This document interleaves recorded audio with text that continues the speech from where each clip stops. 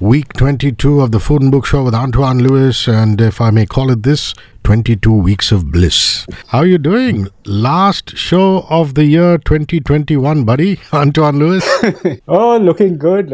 Waiting for 2022. Hopefully it will be a much better year than the last 2 years gone by. Fingers crossed, buddy. Last review of the year, a book on an app that became not just a technological unicorn, but a cultural phenomenon and a political tool as well. We're talking about TikTok, right? That's right, Hrishi.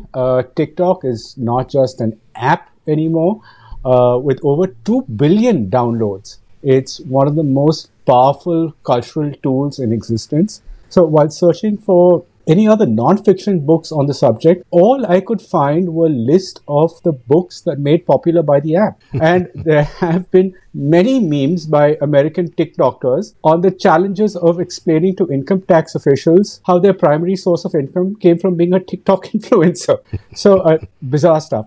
But Matthew Brennan's book, Attention Factory, the story of TikTok and China's ByteDance, is a business history and a profile of the founder Zhang Yimin and ByteDance, the global company he built. So published in October 2020, this is Brennan's first book, but he's been focused on decoding the mysteries of the Chinese mobile internet technology and innovation. His opinions have been widely quoted and featured across global media, including Bloomberg, Wall Street Journal, Economist, BBC, etc. He's also co-host of the China Tech Talk podcast, which is produced together with China's largest English language tech media, TechNode and TechCrunch China. Oh, he's prolific. Now listen, surely a company like TikTok, considering the impact it has made, would have been covered extensively in the media, like you mentioned. So what is new or special in this book? Well, there have been a lot of articles on ByteDance, TikTok, and Yiming, as Brennan does refer to, many of them, but there don't seem to be any other book on the subjects. Now, reading Attention Factory, you get the sense that if you were at a party with Yiming, he's so low-key you wouldn't even notice him. As far as he's concerned, all the answers lie in algorithms, whether it's finding the right university, a new house, or even a wife. Yeah. I'd like to see what my wife thinks of that one.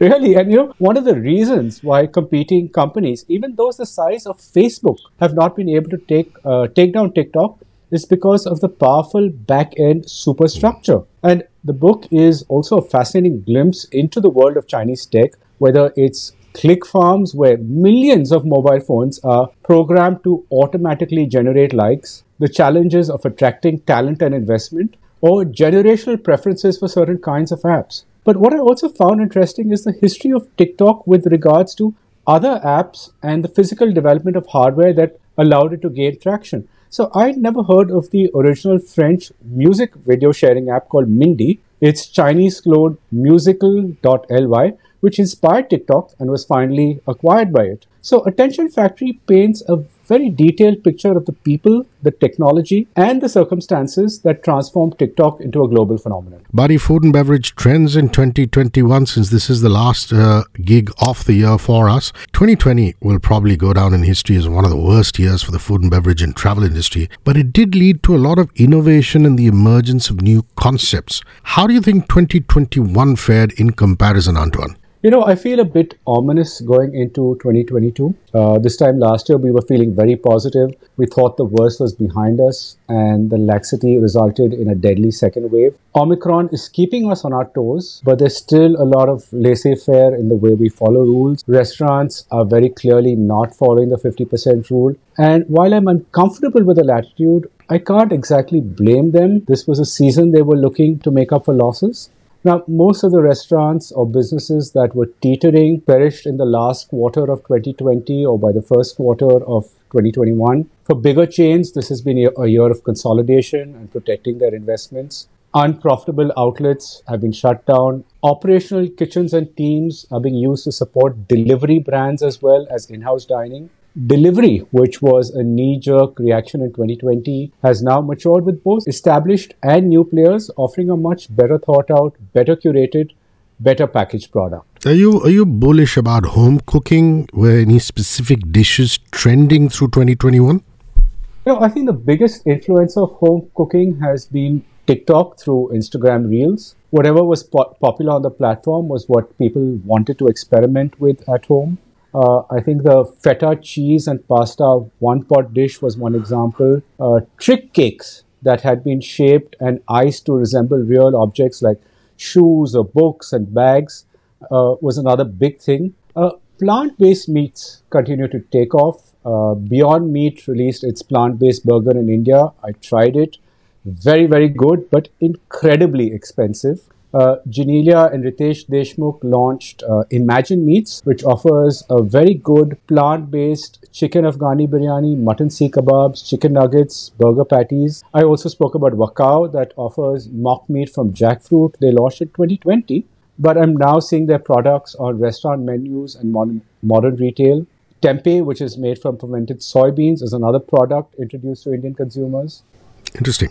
Let's move to beverages. Has there been a lot of change in the market this year in terms of beverages, Antoine? Well, in the non-alcoholic space, it's been mostly about coffee, and the market has opened up even more to new boutique players. There's a great range of non-chicory based coffees on shelves right now. But the most interesting development has been with Indian spirits and specifically gin and rum. We've had several new gin producers and about 3 rums being launched this year. I believe going forward, we'll see a renaissance with just these 2 products. I'll take your word for it. Please do read his writing. It's at AntoineLewis.com, www.AntoineLewis.com. Buddy, very, very happy New Year to you and all the listeners up ahead. And I look forward to meeting you bright and fresh on episode 1 of year 2022. You too, Hrishi. Wishing you and the family and everyone listening a very happy New Year too.